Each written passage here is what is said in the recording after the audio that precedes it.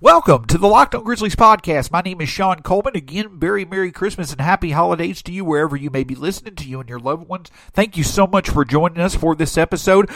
Got another podcast out today where we discuss Ja's historic performance last night for the Grizzlies, but overall, we break down the disappointing opening night loss to the Spurs where the Grizzlies lost 131 to 119. However, yesterday, there were a few articles that were released, both from local writers as well as national writers, previewing the Grizzlies season. And one of the best that I saw out there was from the minds of Seth Partnow and Dave DeFore of The Athletic, breaking down the Grizzlies season outlook. They really gave high opinions of Ja Morant and also discussed the rest of the roster. With that article in mind, I'm very happy to welcome the man known as Anchorage Man on Twitter. He does NBA research over at The Athletic. Seth Partnow has been kind enough to join us. Seth, how are you doing this morning, sir?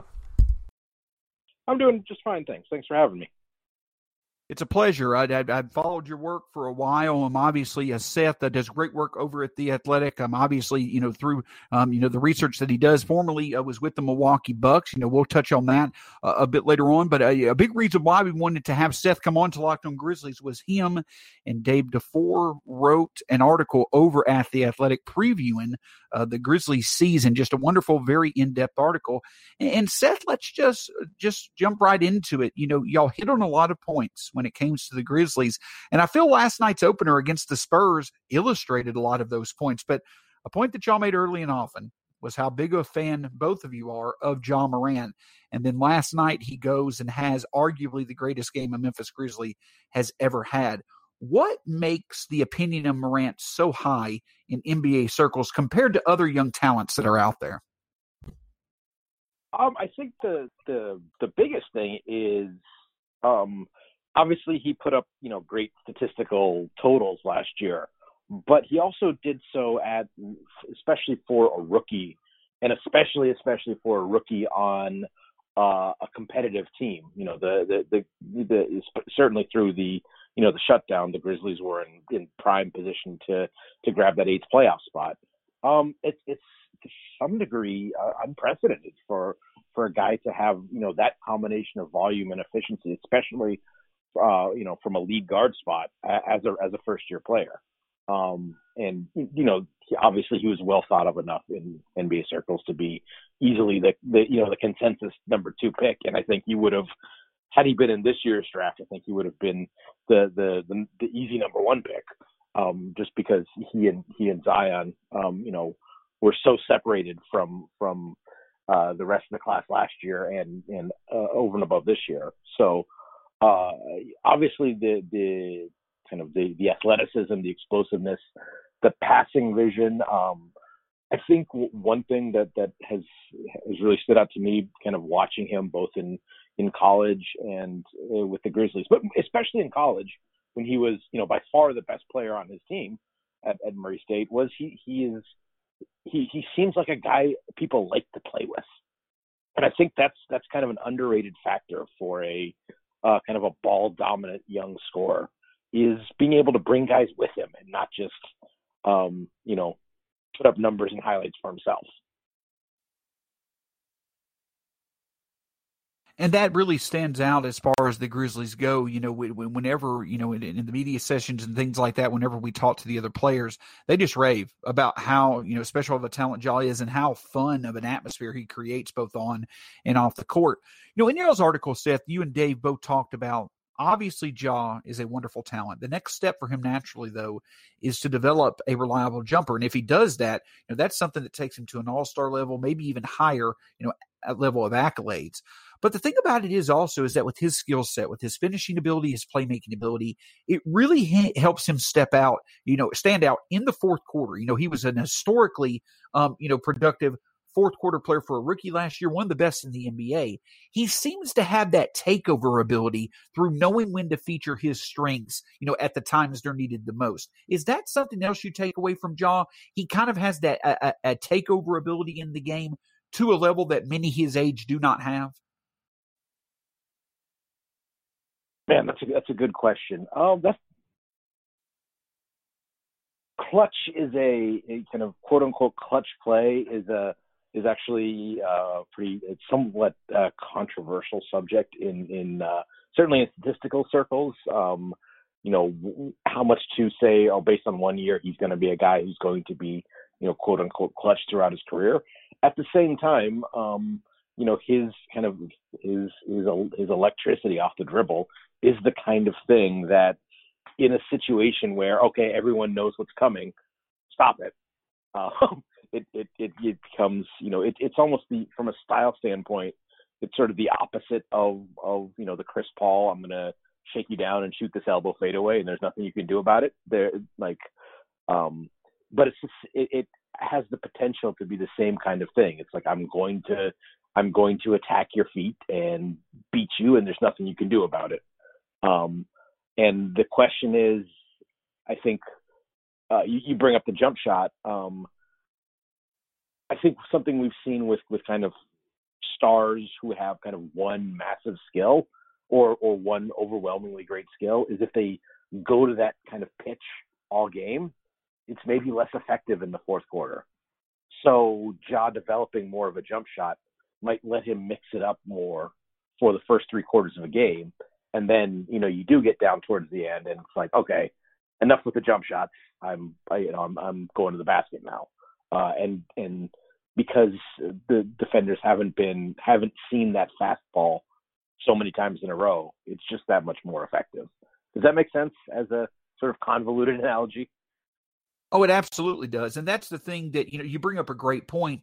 We had talked about, I've seen it here in Memphis, his fourth quarter ability is great. His ability to finish is great as well. But you're absolutely correct. You've got to be able to mix it up because especially in a playoff series where the Grizzlies hope that Ja eventually leads them, if you see Ja, the game 1, game 2, and he's going to the same bag of tricks every single time, obviously they're effective, but at some point they're going to be stopped. So you got to have another alternate way of having success. And the jump shot obviously does that for all 4 quarters. But speaking of that, Seth, when it comes to Ja, now obviously last night, this Grizzlies team, Ja arguably had the best performance by a Grizzlies player in history, and the Grizzlies still lost. Y'all hit the nail on the head in your article talking about, the Grizzlies have a lot of, you mentioned yourself, part of the way to get to 500 in the NBA is having competent talents. And then to take the next step, you need to turn quantity into excellence. Is that the Grizzlies, philosophy right now? It seems they know that they have one part excellence. They hope they have another in Jaren Jackson Jr., but you see a lot of competence on the Grizzlies. Now it's kind of time to take a step back and see how you could turn that competence into excellence overall to support Ja and Jaren. I think that's exactly right. We've seen the kind of classic recent example of a team that sort of maxed out by just never putting bad players on the floor was kind of the early Brad Stevens Celtics. And those were frisky teams that, would get to, 45 wins, something like that, and scare a team in the first round of the playoffs, but not really have a ceiling much higher than that. And the Celtics became a contender when they started to add, first it was Kyrie Irving, and now, the development of especially Jason Tatum into kind of a top flight, star. And as well as kind of some other very high end players around him. And that's a little bit where I think the Grizzlies might find themselves now, because again, they have a lot of players who you kind of like, who can be rotation pieces on good teams, but they're side dishes rather than the meal. And part of this season, I think, is going to be evaluation of which of those guys can be more, and maybe guys you are willing to use as part of a package to kind of consolidate talent into, hire, 3 pretty good players into 1 really good player kind of trade. And that's the thing about it that I'll also ask is that when it comes to the Grizzlies, so that you have Ja, you have Jaren. Yep. But when you look at these true title contenders, it seems like that nowadays you have to have 2 arguably Hall of Fame level players to really be competitive. Now, that may change as some of these older talents eventually find themselves out of the NBA. But one other trend that you see among NBA champions, Seth, is that you don't see a ton of them you see very few of them have a point guard as their premier talent. You usually see the point guard like Kyrie with LeBron or Kyle Lowry with Kawhi. You see the point guards being the high complementary second piece. So with John Jaren still in place, it still seems like that for the Grizzlies to take a next step as a contender, they're going to have to find a highly, highly talented wing, whether it be the draft or trade, to be that true contender. Do you feel John Jaren are parts that can be there for a true contender in time? And do you think the next logical step is to eventually find that wing player to complement them?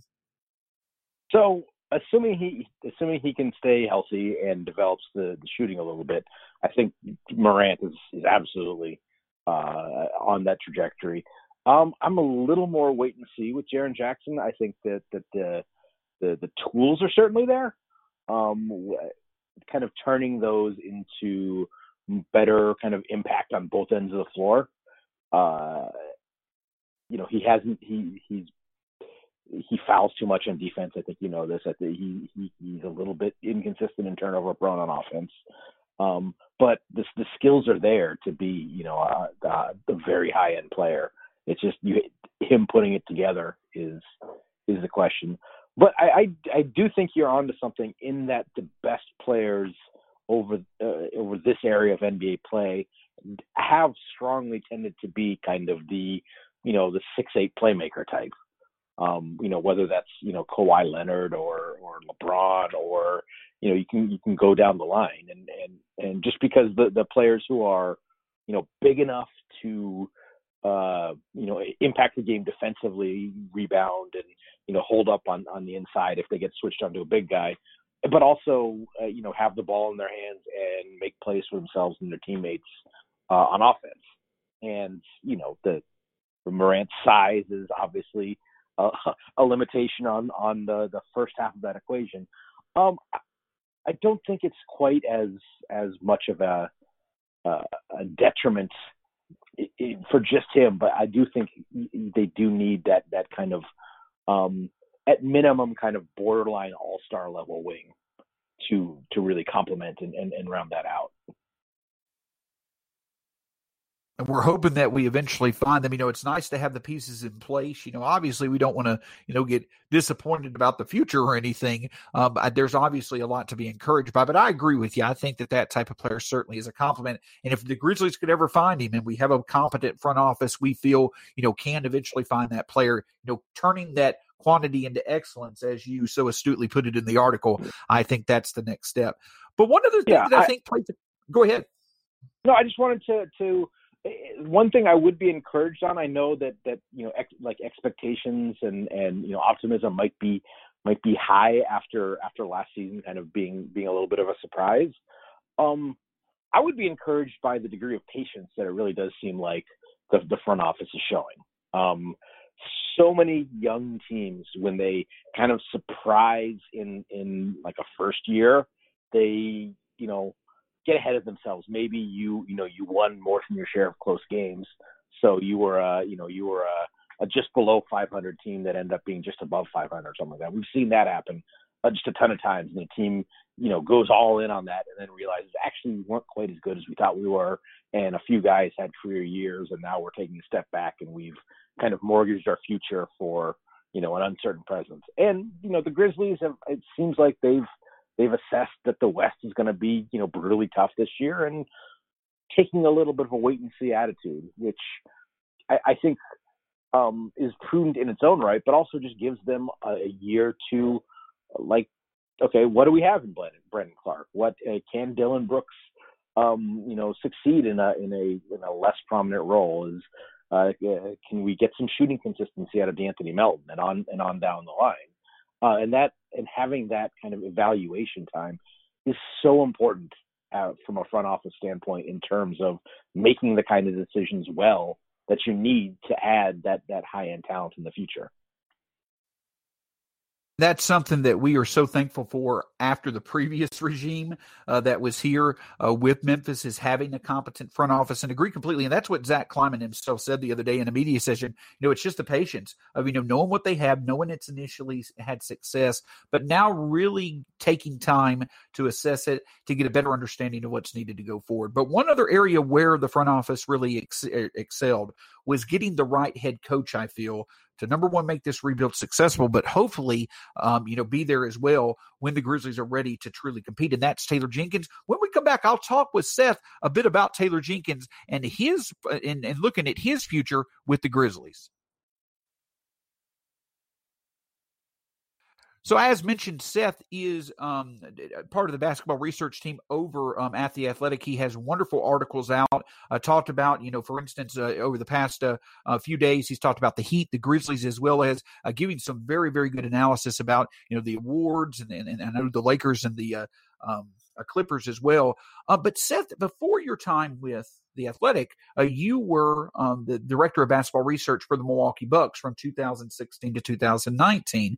That was the time when Mike Budenholzer and his staff came over, which included Taylor Jenkins from Atlanta. Now, when he was hired here, the thing that Taylor Jenkins was known for was his heroic efforts to keep the Bucks bench from going to being a part of a fight.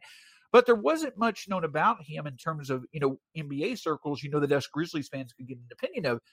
In your time there, I'm sure at some point y'all had interactions. Just your overall thoughts about Jenkins, why he's been so successful initially as a coach, and your faith in him to be the guy who not only can lead the Grizzlies through this rebuild, but also be there to make a difference when they're truly ready to contend as a coach. So I would say the number one adjective that comes to mind when I think of Taylor is organized. And not in like a sort of a bean counting, kind of anal retentive way, but just kind of knows how to set up a plan and set out the steps you need to go through to execute that plan. And really on Bud's staff, that was his role, was to, all right, we get together, we decide big picture what we're going to do. Taylor, how do we do it? And that was kind of his sort of executive kind of role largely. And I think that's a great kind of mindset and skill set for a head coach in today's day and age, especially for a team that is, in the process is of course a loaded word in NBA circles now, but going through the process of building a team from the ground up. I don't think he's someone who's going to get too high or get too low. He's going to, there's a plan. He is going to, and I'm sure he does, identify kind of what some key indicators and steps are going to be, and really, encourage players to develop along those lines and make decisions accordingly. And the second part is he's along with not being too high or too low, I think that's a good demeanor in terms of dealing with players in today's NBA. He's not a yeller and a screamer. Obviously, he's fiery, but he's not going to be someone who's going to, I don't think he's going to be the kind of coach that has the shelf life that we see with kind of some of the more vociferous coaches where, you hear the same voice at high volume every day for a couple of years and it starts to become, background noise that you tune out. I don't think that's going to be, an issue for him. So I was very happy for him when he got the job, and I think he's done a really nice job so far, and you should be pretty happy with how you're set up there.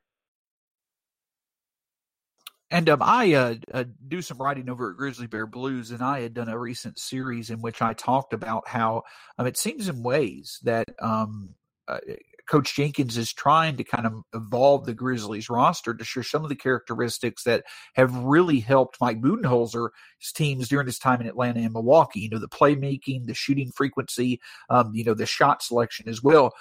Obviously they're not there yet where they are on the competitive timeline, but do you kind of see that in how the Grizzlies roster has evolved? And do you feel that is a very advantageous way of setting up a roster in today's NBA? We've seen it lead to good success in Milwaukee, obviously with Giannis as the center point, but do you feel kind of following in the things that Budenholzer stresses and emphasizes is a good way to, continue to evolve the Grizzlies roster to make the most of the talents that they have?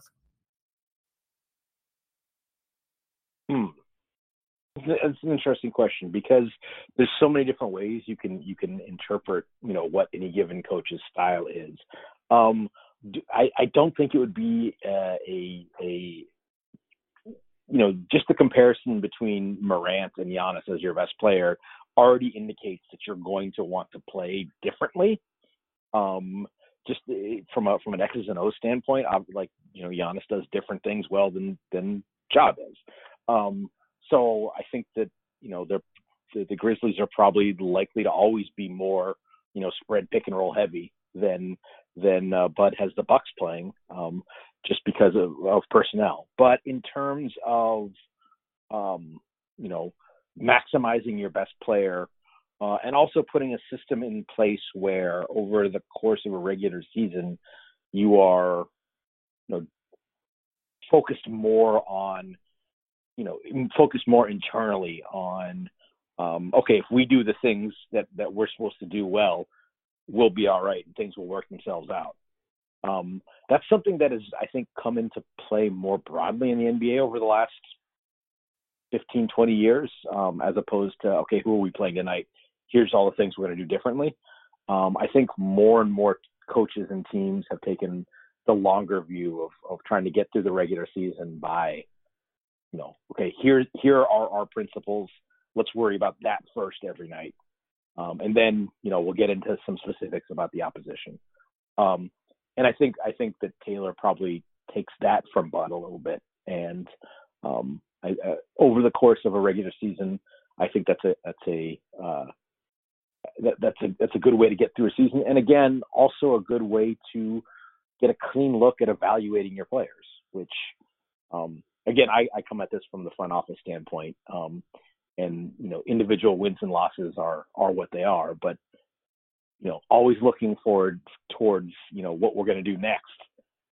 Getting that clean look at players is so nice, is so helpful, to help make those decisions. Like you're not in a situation where, hey, I wonder if this player can do that. You've seen him try and either succeed or fail. And that's just so helpful in making those evaluations.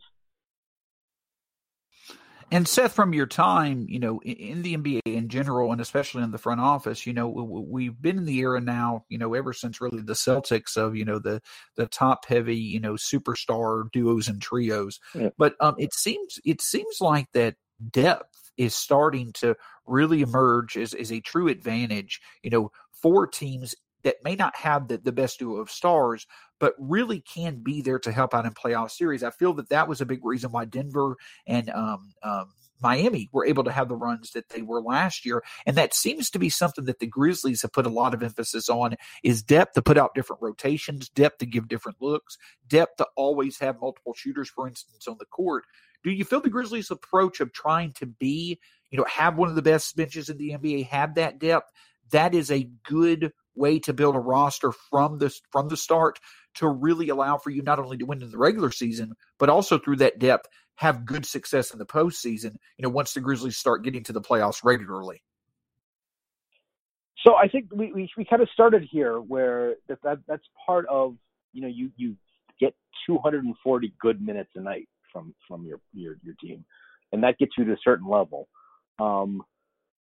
A trap that, and I'm not saying the Grizzlies will or won't fall into this, but a trap that teams can fall into is they kind of start to lock into pretty good, which takes great off the table.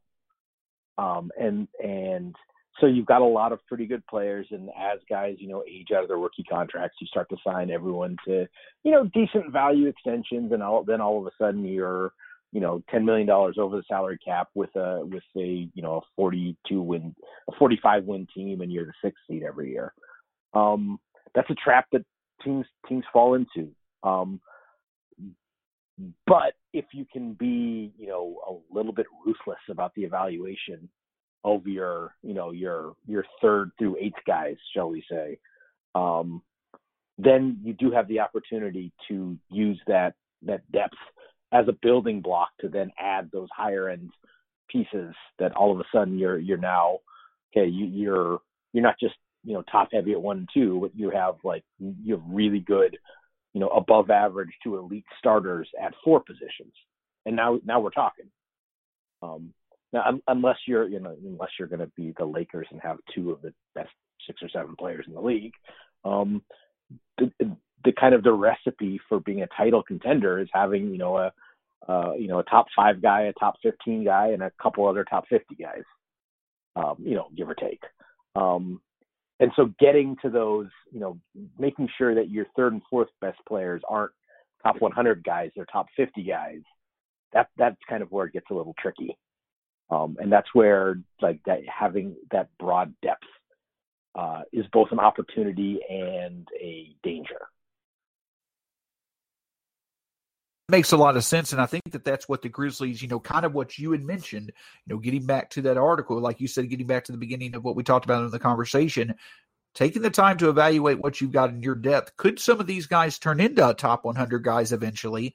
But if not, even if they can't, then taking their contracts and turning them into, maybe we draft, a very, very talented wing and then perhaps make a trade for that third or fourth player. That's a very good point. The good thing about depth is that the quantity can be there all day long, and it's great if you get to the playoffs, but if you can turn it in, to, concentrated quality in time, I think that certainly is a great way to go. But beyond the roster itself, what else stands out for teams to really start to emerge as sustainable winners? In the third segment, I want to talk with Seth a bit more from an analytical standpoint of what stands out to him as being a characteristic among the NBA's most consistent winners. So, Seth, one reason that I was really excited to reach out to you and get to talk with you is because from your background, being in research and things such as that, I love coming at things from an analytical, statistical standpoint. And, I don't necessarily mean to ask, what stat really stands out above all else as being the most meaningful. But when you look at these teams that are good in the playoffs, when you look at these teams that, consistently find ways to make it work, even if, things outside of their control don't work out for them. What is it? For instance, is it, I know that there's a focus in the NBA now about getting the highest percentage looks at 2 and then from the 3 as you can. Is there a characteristic, as an analytical or statistical characteristic about the most sustainable winners in the NBA that stands out to you that, we as Grizzlies fans hope the Grizzlies may eventually be able to do well? Oh, I think you kind of, you sort of touched on it.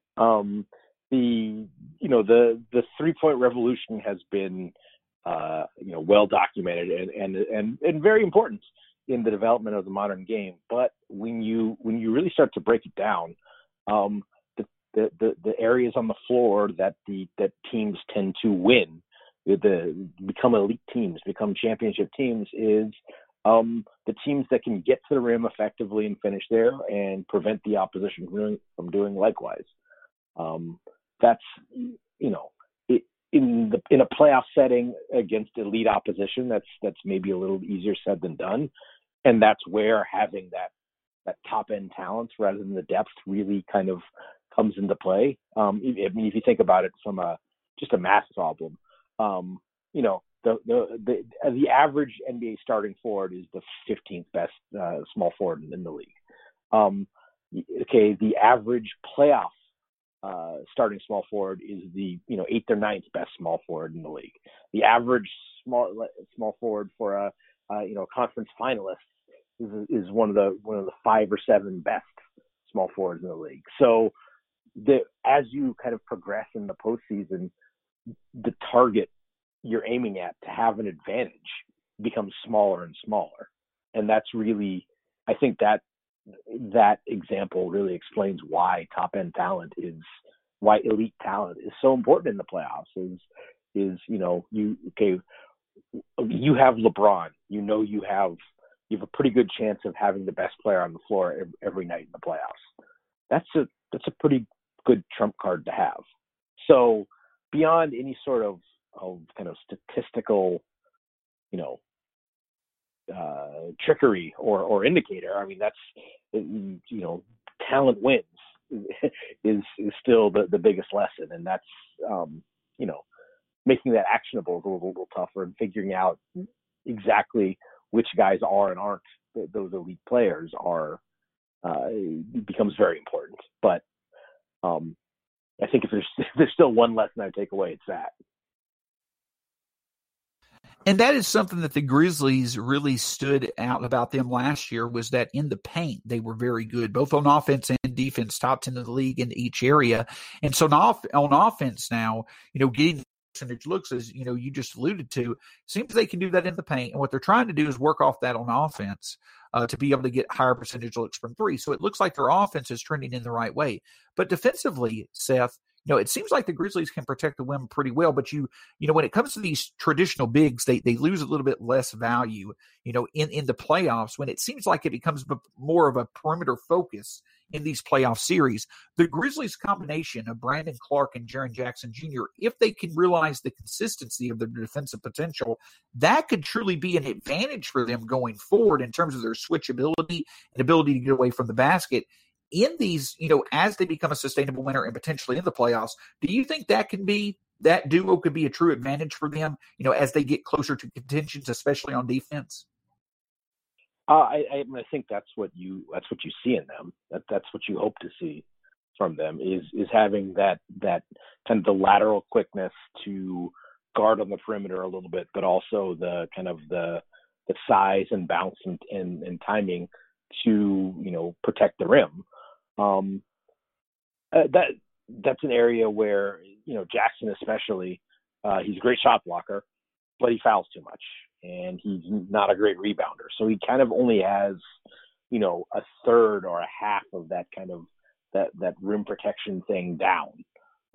You look at if you're looking at just block shots, you're kind of missing the other part, because okay, you block a shot, that's great, but if you send a guy to the foul line for two shots for every shot you block, the highest percentage shot in basketball is the shooting foul. So like you're kind of giving away the advantage. And then obviously it doesn't matter if you defend shots at the rim well if the opposition gets it off the backboard and lays it in on a second chance. So I don't want to sound like I'm being hypercritical of Jackson, but it's that whole picture of defending the interior where I think you would hope to see improvement from him to really put him on the level of kind of the versatile playoff big that you're talking about. That I'll ask is that obviously I don't think that Milwaukee or that Memphis has a talent to the level of Giannis, but we've talked about your time in Milwaukee, obviously Taylor Jenkins' type in Milwaukee. Another connection is seeing the recent extension of Giannis, and of course you never know in the NBA what the future is going to hold, but the commitment that he's made to that small market over time, it certainly seems as if he truly values the connection that's there between him and Milwaukee, and that resonates to a place like Memphis, who we now have maybe two talents we've never really had before, natural talents, in our franchise, in Ja Morant and Jackson Jr. Just how important to these small markets was the commitment of Giannis to Milwaukee? And when you see the interaction between, Jackson Jr. and Ja in Memphis, do you get kind of that same feeling to where, kind of like Giannis really valued what's there for him in Milwaukee? That's something that Memphis fans should be encouraged by in terms of, a foreseeable future with Ja and Jaren in Memphis, staying for a long time with the Grizzlies. I don't even think you need to look north to see what that looks like. I think you in Memphis, I think you had that for a number of years with Mike Conley and Marc Gasol, and I think that putting a competitive team around these guys is players who get to that level are competitors, and the quickest way to keep them happy is the money, but the money, works itself out. And the numbers that the top players in the NBA get are high enough that, after a certain point, it's just keeping score. But if you're putting a situation there where, we can be in the conference finals every year, we can challenge for a championship every year, that has a way of keeping guys sort of connected and wanting to stay. I think a lot of the situations we have seen where, players of a certain stature leave are situations where, to some degree, there's been a failure on the part of the organization to put that talent around them. And sometimes it's bad luck. But oftentimes it's just poor talent evaluation and decision making. And that's the pressure that kind of the front office faces is making sure Morant especially is like, yes, I can win here. And he has that feeling in a couple of years. That's going to be pretty vital. Now the good news is, since he's only in his second year, you've got plenty of time to work it out. And just the way that the contract structures work, it's not really it's hard for a player to really force their way out before around their 6th or 7th year in the league. So, you've got a couple, 3 years to really put that team around him. But that's a big reason why you need to get that top end talent around him. So when he's in his 5th, 6th year in the league, he looks around and says, I can win with these guys. And more importantly than I can win with these guys that are here now. But I feel like if there's someone we need to go get to put us over the top, that the folks I'm working with, upstairs in the front office can get that done. And that is absolute music to a lot of, my ears and Grizzlies fans' ears, because, as you said, with Taylor Jenkins, organization is the big thing with him. What seems like, that organization, that coordination, just that calculating effort and the competence to make it work. This Grizzlies front office has, gone beyond, when it comes to confidence building and creativity that they've used. They've made good move after good move. I agree with you. I think that it comes down to a competent front office, even more so than the market that you're in. And the Grizzlies front office has done nothing but give us the confidence in knowing that they should be able to do that. Seth, obviously, it's the end of this year, but the beginning of another basketball season. I know that you put great piece after great piece out over at The Athletic, just for a city that loves basketball and loves to get different perspectives. Can you let us know of any projects you're working on, or where folks can find your great work as this season gets started? So I writing at The Athletic. The start of the season is kind of hard to know what the storylines are going to be. So certainly in the early part of the season, I like to kind of let the league wash over me. I'm very interested in, I think the two teams that right now are most interesting to me are the Nuggets and Suns. Whether the Nuggets I can kind of I picked before the season, I picked them to have the best record in the West and for Nikola Jokic to win MVP. Now a lot of that depends on Jamal Murray being the player he was in the bubble last year. So we'll see how that goes. And then the Suns, I think, are really what the Suns did this offseason was I thought a big part of why it made sense for the Grizzlies to be patient is, you add Chris Paul to that team, and all of a sudden they have maybe the best backcourt in the league. And I'm very excited to see kind of what they can put together for the season. But, all in all, I kind of like to wait, 2-3 weeks into the season just to see where everyone is, and then start to identify kind of the trends I'm noting around the league and follow those through for the entire season. His name is Seth Partnow. You can find him at Acreage Man on Twitter. Just a wonderful basketball mind and just a very, very awesome read as well. Anytime I get to catch up on one of his articles and his takes on Twitter, it's worth it. So make sure to follow him and his work. Seth, cannot thank you enough for joining us. If you wouldn't mind just sticking around for a second after the show. But again, you can find the show at Locked On Grizz, myself at Stats SAC. podcast, wherever podcasts are available, Spotify, Stitcher, the podcast app on your phone. But Seth, to you and your family, very Merry Christmas, sir. You as well. That's all for us here on Locked On Grizzlies. We'll talk to you soon here on the Locked On Grizzlies podcast.